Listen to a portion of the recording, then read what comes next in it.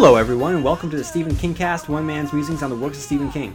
Each week I'll review one entry in the bibliography of Stephen King in the chronological order of publication, and what I'm reviewing today is the film adaptation of the short story, the much beloved, it turns out, short story, The Mangler. The short story itself was published in the pages of Night Shift, Stephen King's first collection of short stories, and I have begun my revisitation of the stories within Night Shift back when the Stephen King Cast first launched, and I was making my way through the chronological order publication. I got to the 1978 publication of Night Shift. I reviewed some of the short stories, not all the short stories. I've since gone back. You can find my reviews of the rest of the stories in Night Shift Part 2. And seeing as how I've reviewed all of the short stories, I have then gone on to begin reviewing all of the film adaptations of the short stories found within Night Shift, which brings us to today. I'll be talking about The Mangler, and fittingly enough, I just want to point out, if you hear some noise in the background, as you might know, I do the podcast for most of the time in my basement, and I currently am doing a load of wash, so I think that is an appropriate background noise when talking about The Mangler. So as you guys know, over the last couple weeks on the Stephen King Cast, I have been talking about an upcoming film, One for the Road, which is very appropriate to talk about on this particular podcast, or this particular episode and the past few episodes, because we have been focusing so closely on the stories found within Night Shift. And as we all know, One for the Road is one of the stories within Night Shift. Now, One for the Road has always been one of Stephen King's better short stories, and it really is neat examining this the world of Salem's Lot sort of through a sideways glance, knowing that this world, that this story takes place within the backdrop of Salem's Lot, following the events of Salem's Lot. I always thought that it was a story that was ripe for cinematic translation. Luckily, we have the possibility of that coming to fruition, but we also need your help to make it happen. I have been in communication with Josh, the writer-director, and so what I'm going to read right now is the press release, and then I'm going to tell everyone how they can help out in helping to make One for the Road happen. So One for the Road, a short film starring Lance Henriksen, begins production in September. One for the Road, based on the short story by Stephen King, will begin production in September. Currently set to star in the film is veteran horror and science fiction actor Lance Henriksen, as well as Don Scribner, Matt Roy, and Danielle Belinsky. The film's director, Joshua Brucker, aims to raise funds for the production over the next month and a half using the popular crowdfunding platform Indiegogo. It's truly an honor to work with such talented actors, Brucker said. I've gotten to know many of them personally over the last few months, and I'm quite confident in their abilities. Lance Henriksen is a legend in the business, and I'm incredibly excited to watch his character come to life. All actors involved will complement the story quite well. One for the Road was first introduced to readers in 1977, then republished in 1978 in Stephen King's first short story collection, Night Shift. The story follows two reluctant men who agree to help a desperate and stranded traveler who unknowingly stumbles across the danger that lurks in Salem's Lot. It gives the reader a brief glimpse into the world of Jerusalem's Lot, the setting of King's second published novel years after vampires infested the town. It's a small, contained tale, but filled with tremendous lore and mystery, Brucker said of the story. I've been a fan of King my entire life, and Night Shift was the first book I purchased that was penned by him. The story struck with me ever since childhood, and I'm happy to have the opportunity to bring the story to life in a way that hasn't been done before.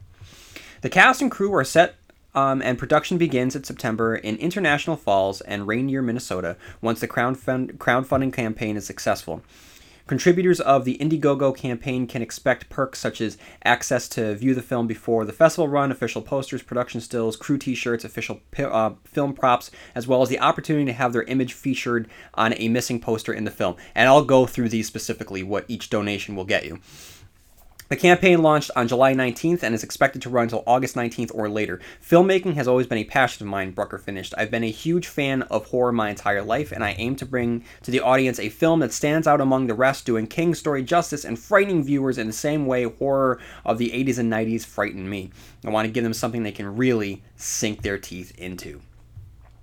So guys, if you go to Indiegogo.com/projects/one for the road starring Lance Hendrickson horror, and make sure there's a dash between each of those. Actually, you know what? Just go to my Facebook page, or go to the One for the Road Facebook page and just find the link. I have it there. But if you go to Indiegogo.com, you can do a search for projects, and if you just type in One for the Road, it will come up. So you can find the link at my Facebook page, at One for the Road Facebook page. And once you get to the Indiegogo link, if you just type in Indiegogo on your own, you can just find it. So here's the deal, guys. With crowdfunding, as you know, or as you may not know, donations come with whatever you're comfortable. And when you donate, you get something. You just don't get the movie, or the honor of helping to make this movie come to fruition. You're also going to get stuff. So donations range from $5 all the way to I believe it is, it's $2,000. So whatever you're comfortable. If you don't, and I understand that money is tight. Believe me, I know that money is tight. So if you don't feel comfortable shilling out $2,000, that's fine. No one is asking you to. But if you do have $5, which is less than a large venti cup of Starbucks coffee. So if you have $5, donate $5. It's going towards something that we all feel passionately about, right? So $5 will give you the beer, and I love the categories here because it's very appropriate for One for the Road. $5 will give you the beer, which includes a customized profile picture for your social media page, a social media shout out, and a heartfelt shout out.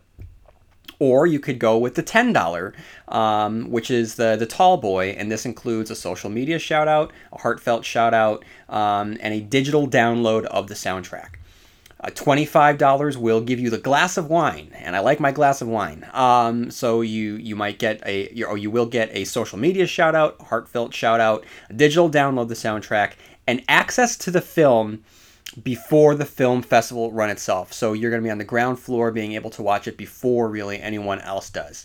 If you have $50 just lying around, then that will get you a shot of bourbon. And this includes the social media shout out, a heartfelt shout, thank you, digital download of the soundtrack, access to the film before the festival run. Then you can also get official production stills and the official poster. For $100, this is the Bourbon and Coke. Now we're getting fancy. This includes the social media shout out, the heartfelt shout out, the digital download of the soundtrack, access to the film before the film festival run, official production stills, official poster, and then it also gets you special thanks in the credits. So this way you can, once the movie is all made, you can show it to all your friends and family and actually see your name in the credits of an actual movie, which is awesome.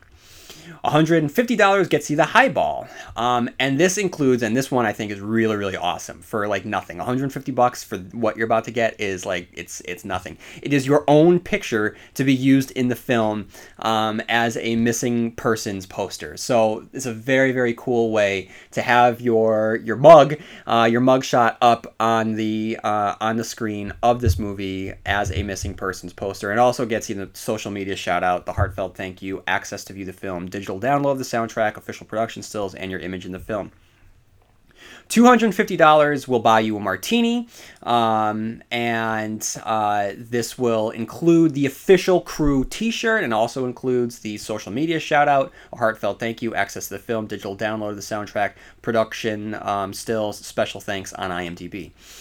$500 will get you the daiquiri, which will include the official crew t-shirt signed by the cast and crew, and an associate producer credit. Okay, so now we're really starting to make some difference here with the money. And it also gets the social media shout out, a heartfelt thank you, access to view the film, digital download of the soundtrack, official poster, and then the associate producer credit on IMDb.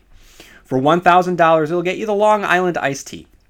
So instead of the associate producer, you will get the co-producer credit, and an official prop from the film. So for $1,000, you're really going above and beyond, and you're one of the major financial backers of this film at this point. So you are now a pretty important producer of this film.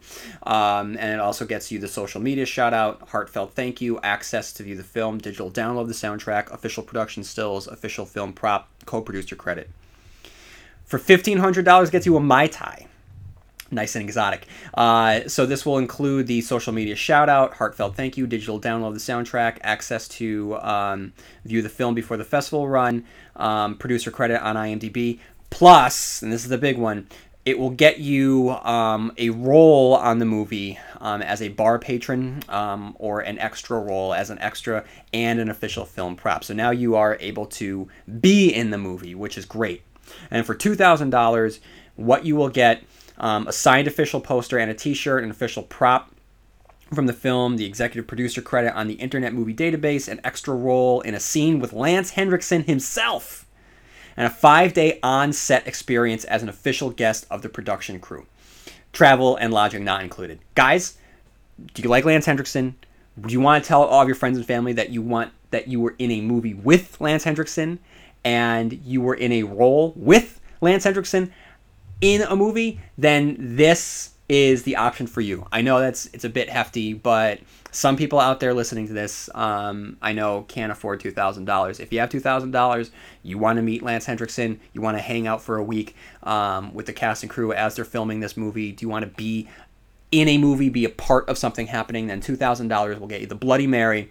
You'll be able to be in the movie with Lance Henriksen and get all of these other really cool gifts as well. So, guys, this is exciting stuff. And I, as a fan of Stephen King, as a fan of vampires and One for the Road and Salem's Lot, I think that getting the word out here is very, very important. I think that together we can actually make this happen. I think that this could be something that we all look back and not just watch, and it won't just be any Stephen King adaptation. It will be one that we together as Stephen King fans helped make happen. So if you have any money, any spare time, head on over to Indiegogo. Just do a search for One for the Road, or you can get the link on my Facebook page or on the One for the Road Facebook page, and just donate with whatever you're comfortable. And then just know that you doing that, you're helping make a movie, and you will be a part of it. So that is a really cool way to just keep Stephen King and the word of Stephen King going. Because remember, when I started the Stephen King cast in 2014, there just wasn't a lot of talk about Stephen King. He had receded in the pop culture conversation. Now we are in the midst of a really big Stephen King renaissance, and it's awesome. And now you can be a part of it too. So if you want to be a part of it, head on over to Indiegogo and donate what you're comfortable in making One for the Road come to life. Also, it is summer, and with summer comes nice weather. With nice weather comes t-shirts. I'm currently wearing a t-shirt. It happens to be a Stephen King inspired t-shirt. It is the Ka symbol. It's a really, really cool t-shirt. It's a really cool logo, and I can walk down the street. People might just look at it and say, oh, it's a cool designer shirt. They're not going to really understand that it's a Stephen King inspired shirt, but Stephen King fans will know, and they'll be like, yo, that guy has a Stephen King t-shirt. I didn't know that they made Stephen King t-shirts like that. That's really esoteric. Where can I get one? Well, you can get one at ka-tet19.net, or just Google ka-tet t-shirts and it should come up. The guys that create these t-shirts, they are Stephen King fans, and they have a really strong eye for fashion. So this combination has yielded the #1 spot to get your Stephen King t-shirts. As I've said before in the past, I own some of the shirts. Like I said, I have the Ka-tet symbol. I have the Dairies Losers Club t-shirt. I have the Man in Black Fled Across the Desert and the Gunslinger Followed. And like I said, every day is a temptation to go onto the site and just buy all the t-shirts that are there. And they have so many good t-shirts that you can choose from. There is an Oi t-shirt, there's a Nozala t-shirt, there's a Dixie Pig t-shirt, there is a Gunslingers Academy, there's a Sheb Saloon, there is a Shardik University, there is a Blaine is the Pain and That is the Truth, there is a Hey Jude one with the Ka-tet walking across Abbey Road. There's a There's a Crimson King one. There's one with the 3 Stephen Kings from the Dark Tower. There's so many. There's a Pet Sematary one. There are so many to choose from, and whatever your predilection is for Stephen King, if you go to this site, I guarantee you that you're going to find something that you would be proud of rocking while walking down the street. And like I said, the joy here is that you have to be like a hardcore Stephen King fan to pick up on these shirts. And so just think about the thrill of walking down the street and having someone actually recognize it. And it's just a really good way to kind of walk undercover among the rest of the world and just wait for a fellow constant reader to approach you and say, hey, that's an awesome shirt. That's a really cool Oi t-shirt. That is a really cool Maturin the Turtle t-shirt. That is a, really cool Sheb Saloon. That's awesome. Dixie Pig. Like, these are really, really cool t-shirts. I cannot recommend them strongly enough. And if you want to own your own piece of Stephen King apparel, then head on over to ka-tet19.net and you will not be disappointed. I guarantee it. So up next, we have some emails. First of all, Sarah writes, "Hey there, I just felt compelled to drop you a quick email to say I only recently discovered your podcast in the past couple days and have already listened to your 3-part review / analysis of The Stand and have plans to listen to Stand by the Tower, episode 150, next. That being said, I want to thank you for the analysis of The Stand. I had a great time listening to the episodes during my drives to and from work, as well as at work. When I was 13, I sat down with my parents to watch the 1994 miniseries. At the time, I had only ever read It and Pet Sematary, both of which terrified me to my very core. The miniseries was amazing. My thoughts on it at the time, and also my intense crush on Gary Sinise /Stu, and it prompted me to get The Stand and read it. That was the first of many, many reads, and it quickly became my favorite novel of all time. I collect different cover copies of The Stand. My husband finds this strange, and run a fan Tumblr and Twitter account as well. Of course, after reading the novel a few times, I went back and rewatched the miniseries. It felt lacking in a way. Molly Ringwald as Franny? It feels so wrong now. Although I enjoyed it, I craved a proper adaptation, and I still do to this day. I have high hopes for Josh Boone's writing and directing, although I fear the project will find a permanent home on the back burner due to the scope of the novel. I still believe a series on Netflix or HBO is the right way to go, but I'll take just about anything at this point. So I'm going to interject, Sarah. Don't hold out hope for a Josh Boone Stand. I don't think it's happening with Matthew McConaughey, who had been eyeballing Randall Flagg. The fact that he's playing Randall Flagg over in the Dark Tower movie, and the fact that Josh Boone has moved on over to do Revival, starring Russell Crowe, I believe. I don't think that The Stand is going to happen. I had high hopes.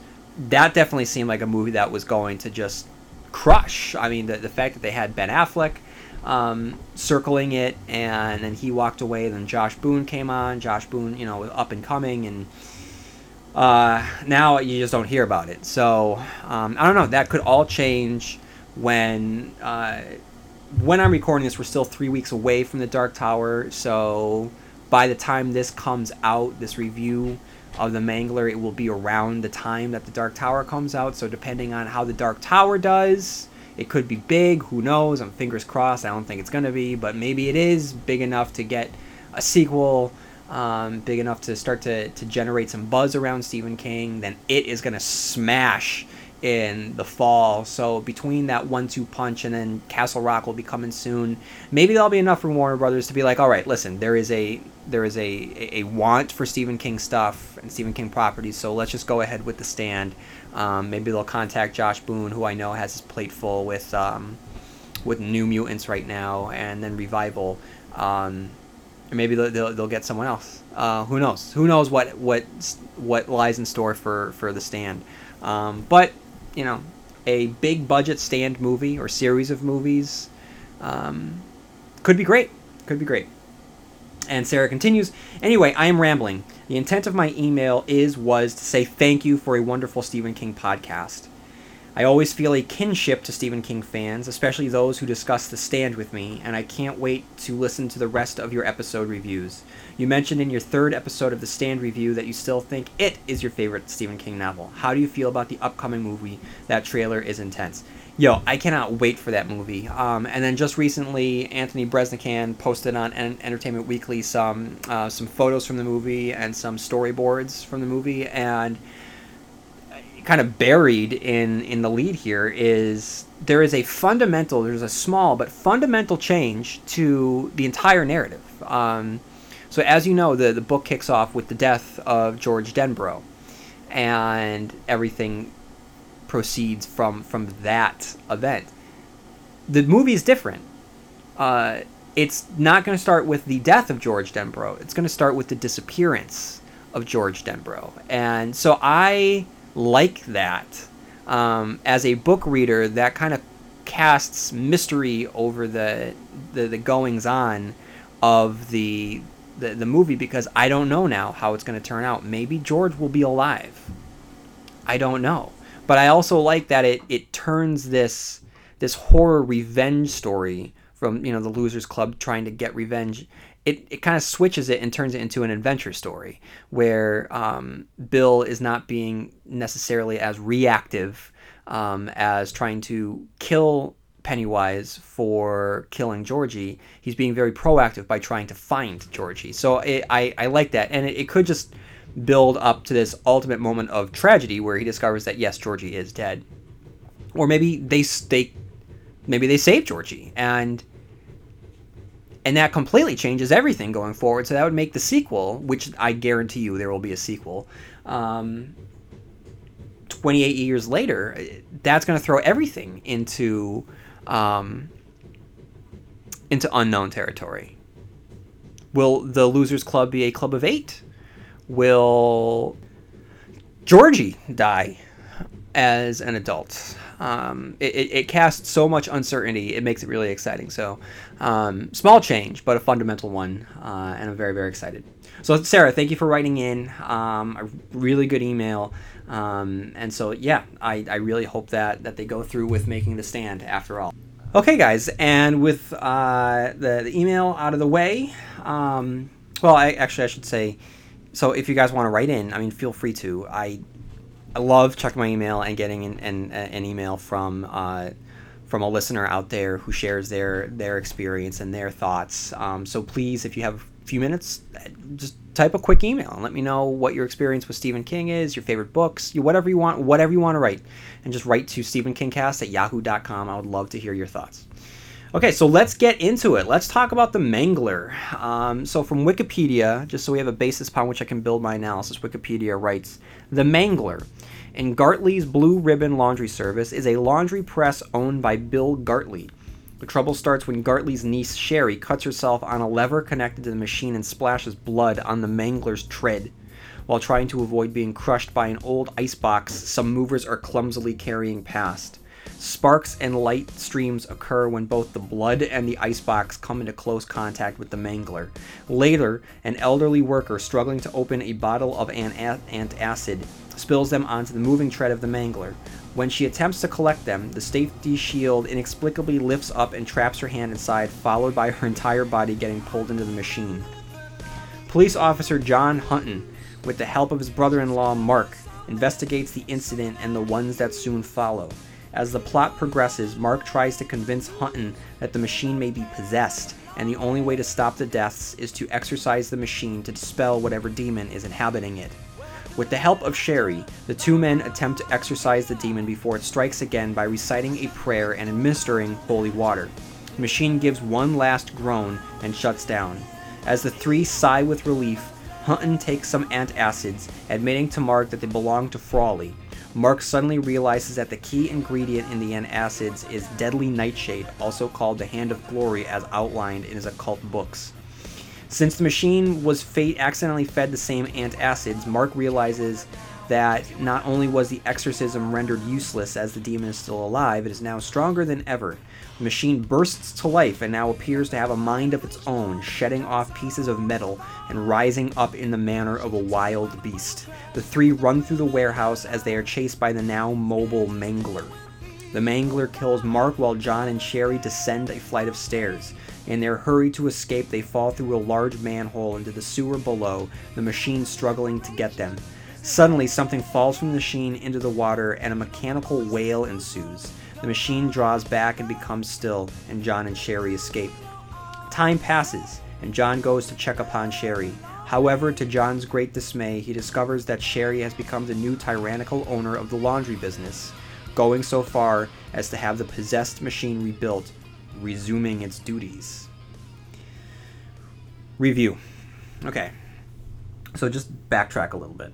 When I reviewed Graveyard Shift, I talked about the fact that Graveyard Shift was like a blind spot for me. I had never watched it before, and same thing with The Mangler. I never saw The Mangler, but I was definitely aware of The Mangler, and I was aware of how bad The Mangler looked, which was why I never bothered seeing The Mangler, even though it had both Buffalo Bill and Freddy Krueger in it, which is pretty awesome. But regardless, I never approached it until now, until watching it for the purposes of the Stephen King cast. Just to get it out of the way, I did not enjoy this movie. This was not like Sleepwalkers fun or Maximum Overdrive fun. This just reeked of early mid 90s, just bad Stephen King adaptations. It just wasn't great, guys. So I mean, and the thing is that I couldn't get out of my head was that Tobe Hooper directed this. I mean, I don't know if I knew that or forgot it. I don't know. But the man that directed Texas Chainsaw Massacre directed this. And that blew my mind more than anything else in the movie. The movie itself begins with a very stylized look at the laundromat where the titular Mangler lurks. And this thing is a beast. I mean, it looks more in line with something out of a Tim Burton movie. It's stylish. It's over the top. It's definitely a choice that Tobe Hooper made. I would say it takes away from the reality of it, but there's something to be said about the grandeur of it. And it's shot well. You know, it's smoky, it's misty, it's backlit. I mean, the damn thing looks foreboding. I'll give you that. You know, it's scary without the possession angle, which occurs or begins to occur when Sherry cuts her hand on the lever. This, combined with the goofy and clumsy icebox mishap that causes, I guess the only way to describe it is just like 90s blue electricity. There's a certain look that this effect has. It is just rooted in the 90s, and it's of the time, and it looks, I don't know. If you're familiar with it, you'll know exactly what I'm talking about. And fires from the icebox into the Mangler. And I guess this is what we assume creates the monster that will chew up people for the next 90 minutes. But it's not the only thing that's chewing up things in this movie. Because Freddy Krueger, like I said, Robert Englund, shows up to chew the shit out of this movie. He comes limping in with dual arm braces and leg braces with an eye patch to boot. And I don't care what this movie is going to give me. It's already given me this, and it's more than I deserve. And it's going to be one of the better parts of this movie. This man knows how to ham it up, he is always going to be Freddy Krueger. But it's also too bad that he also got typecasted as Freddy Krueger, because when he does stuff like this, he has so much. Range isn't the right. Well, yeah, I mean, he's able. I like that he is tied firmly to the horror genre, but is willing to just create different shades of lunacy. And he knows exactly what movie he's in. And just to cut to the chase, he's the best part of this movie. We then get a lovely establishing shot of Rikers Valley, the industrial heart of Maine. And more importantly, within this town, like I said, it resides Buffalo Bill himself, Ted Levine. Now, I'm not, at this point, 5 minutes into this movie, and already, to me, at the beginning of this, the potential is so potent, because It's directed by Tobe Hooper, and you're telling me that it stars both Freddy Krueger and Jamie Gumb? Of course I'm going to love this. Unfortunately, I wind up not, but it's primed to make me love it. But my question is, what is Ted Levine doing in this movie? At this point, he should be riding high off of his post-Silence of the Lambs phase. He's not a one-trick pony. He's seared into our minds as Buffalo Bill for sure, but he's developed a gruff, no-nonsense approach, that allows him to play the exact opposite character of Buffalo Bill, an authority figure, which is what he's doing here. But it makes me wonder why he settled on this performance and not something a little bit more prestigious, which is I'm sure he was inundated, or maybe he wasn't, with more prestigious projects after Silence of the Lambs. Or, one thing that he could do is audiobooks. Does Ted Levine do audiobooks? If he doesn't, he should. I mean, nobody has a voice like Ted Levine. I mean, it is so distinct. I love listening to that guy talk.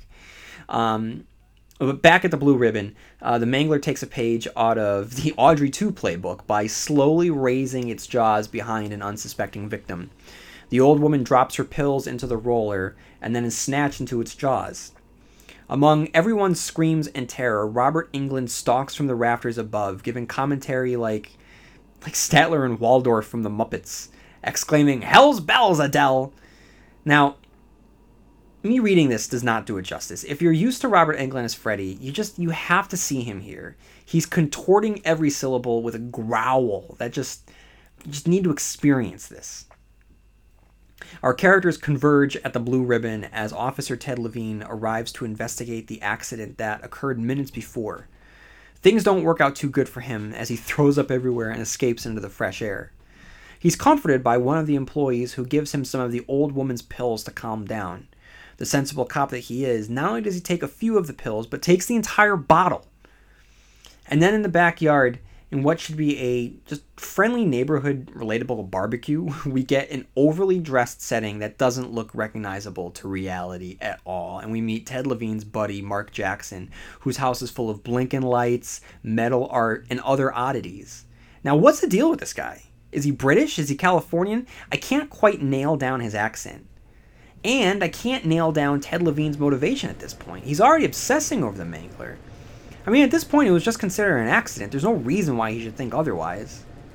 Meanwhile, speaking of the Mangler, one of those steam pipes comes loose and starts spraying steam on everyone, allowing Robert Englund to come back and terrorize his staff from above once again.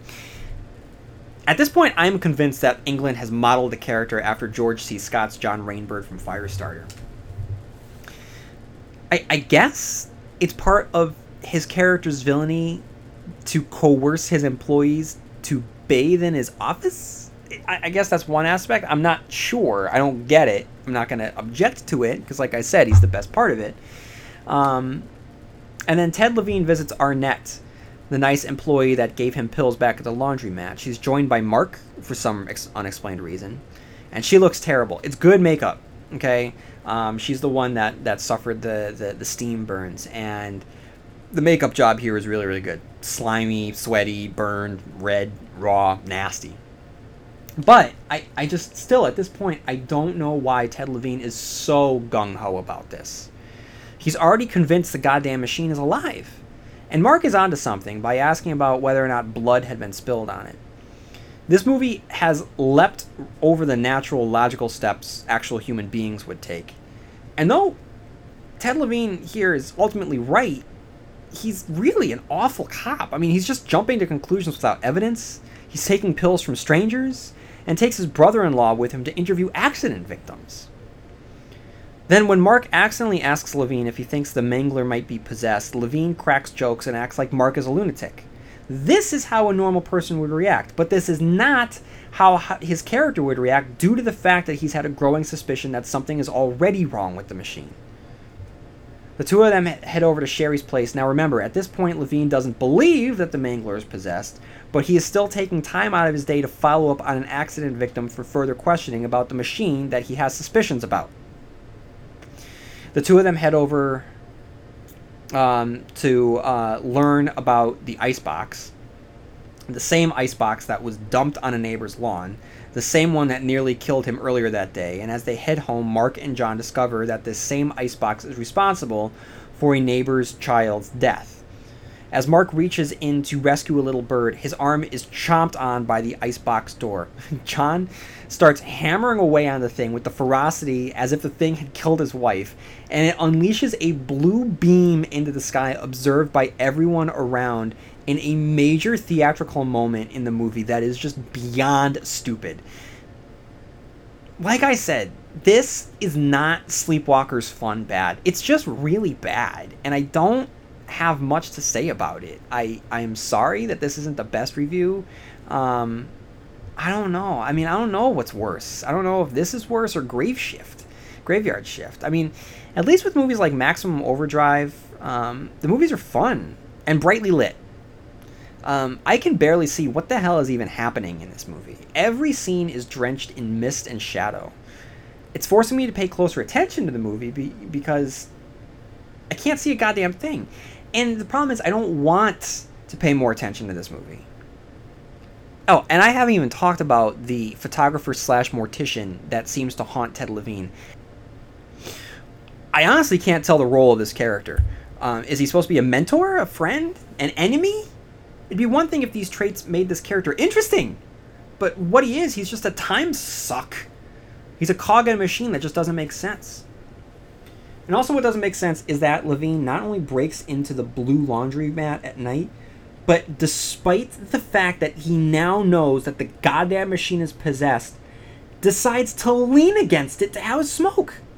So what do you know? The Mangler comes to life, sucks in his jacket, and in a bit of screwball comedy more in line with something out of Dumb and Dumber, he twists and turns and shouts for help as he's slowly pulled into the Mangler.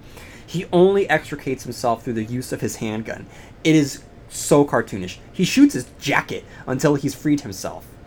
It's like when Homer Simpson bought a gun and used it to shoot Lisa's basketball off of the roof.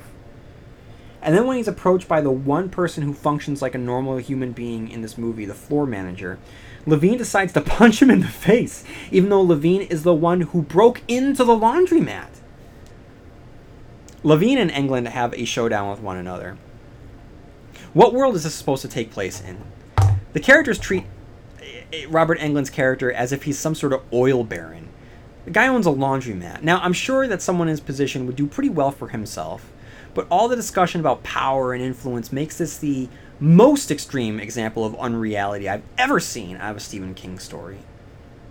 And the level of unreality continues as Ted Levine is fired over the dispatch radio, and it escalates from there pretty quickly. Back at Blue Ribbon, Robert Englund talks to a woman about a pact. At this point, I'm so zonked out that I'm not paying attention, regardless of how bad the lighting forces me to watch the screen. I just don't care. And to be honest, just so everyone knows, I had to walk away from this godforsaken movie and come back later. As I said to someone on Facebook, the movie just wouldn't end. I watched it for 5 hours and discovered I was only 40 minutes into a 90-minute movie. The foreman gets sucked into the Mangler, and look, guys, I mean, the Mangler scenes aren't even good. As possessed machinery goes, this piece of equipment isn't great at being bad. It's just kind of inept. The foreman just lies there while his arm is stuck in a scene that just stretches forever. And his arm is eventually cut off while Robert Englund narrates from above. And I don't know at this point what's happening in the movie. I just think that it needs to end.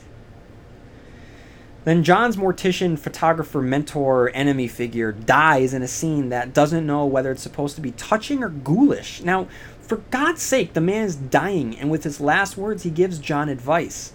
You would think it's touching and all, but then he jerks upright, shoots a wad of blood at the camera, and collapses back on the bed. And all the while, the music plays as if we're in the middle of an Oscar drama. It feels like a demon got inside this movie. It's the only thing I can think of that makes sense. You know how they said at the filming of The Exorcist was haunting? And the same thing with Poltergeist, right? Well, maybe the reason this movie is so bad is because there's an evil entity that exists within it, just determined to make this movie as bad as it can be. It's the only thing that I can think of that makes sense to explain how bad this movie is. Now, Freddy Krueger and his sidekick assault Sherry, his niece. I'm sure there's a reason, but like I said, I just don't care. To feed to the Mangler, I suppose? I don't know. Meanwhile, John and Mark argue about the plan to exorcise the demon from the Mangler. It's an awful scene. They stop the car for no reason. They both get out of the car for no reason. Mark takes all of his stuff, places on the hood. Ted Levine paces back and forth. This commences for about 15 seconds before he orders both of them to get back in the car. And at this point, I only had about 20 minutes left. And as I watched it, I just really hoped that 19 of those 20 minutes were credits. Levine and Mark show up just as Freddy Krueger is attempting to feed Sherry to the Mangler. Again, this is the worst demon inhabiting machine I've ever seen. It can't even eat a person when it's being fed. And then there's a fight scene in which Levine fails to beat up crippled Freddy Krueger, and then Freddy's sidekick goes through the Mangler. The Mangler then snatches Freddy Krueger and gives a pretty horrific death. I'll give Tobe Hooper that. And I'll say this about Robert Englund. He is the only one in this movie that knows what the hell is going on. Not the character, just the actor. He knows exactly what this movie is, and he's the only thing worth watching about it. It makes me wish that he and Brad Dourif's character from Graveyard Shift did a movie together. You know, both of these actors make these respective movies worth watching. After he's dead, Mark and John give a laughable exorcism in which Mark chants holy words and Levine throws Bibles at it or something. I don't remember. And just to take the edge off, Levine takes some of the old woman's pills. Then the Mangler breaks out of its confinements and chases them. Mid-90s effects are full on display, and they're just as awful as you would expect them to be. The Mangler chases them through what looks like an underground cathedral until it just gives up for some reason. Did it die? Did it explode? I can't really tell. And it's not just because I'm not paying attention. The movie just doesn't convey this information. Oh yeah, and then Mark died. Anyway, Levine goes back to the Blue Ribbon only to discover that the Mangler is back at it and Sherry has taken up Robert Englund's role. In conclusion, this was a fun short story, the one that was published in Night Shift. It's goofy, it's atmospheric, it's effective. It's filled with regular characters having to deal with an irregular situation. This movie is none of these things. It's laborious. It takes forever. It's filled with characters whose motivations bounce back and forth. The only thing consistent about these characters are their inconsistencies. It's moody. It's large. The characters are over the top. Honestly, this movie is the reason why Stephen King has such a bad rap in some circles. For every The Shining, there's The Mangler or Graveyard Shift. This movie comes about during the stretch where everyone was trying to get in on the Stephen King brand, but ultimately their efforts only served to water down that brand. This movie is really, really bad, guys, without any redeeming qualities. If we're led to believe that the characters and towns listed in the Castle Rock trailer for the upcoming Hulu series indicates that these are characters that might appear in the show, then it means that we might see John Hutton and the Mangler appear. And I hope that if this is the case, we get a better version of this character. And I hope that Ted Levine plays one of the King's other characters. Not only would it be a nice shout out, but despite the awful performance here, Levine is an incredibly strong actor who I would love to see inhabit the town of Castle Rock. He would be great, and he would be a welcome addition to a pretty badass cast that is growing over there at Castle Rock. So when that show finally does come out, it will have some really strong actors at its helm, and I would love to see Ted Levine take ranks among them, hopefully to redeem his, not necessarily his performance, but his inclusion in the Mangler, because this movie just wasn't good. Okay, guys, so I know that this was a relatively short episode for the Stephen King cast, so I apologize for that. But don't worry, I'll have a new episode for sure 1 week from today, maybe one even before, who knows. But next week's episode will definitely keep within the world of Night Shift, so make sure that you stay tuned. Alright everyone, if you haven't done so already, head on over to iTunes. The more reviews I get, the better it helps the Stephen King cast. And if you haven't written to Stephen King cast at yahoo.com, feel free to share all of your Stephen King thoughts.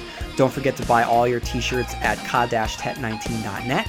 And head on over to One for the Road 2018.com to get all your information regarding the latest Stephen King adaptation, one that happens to be based on one of the short stories from Night Shift, a quasi-sequel to Salem's Lot, One for the Road.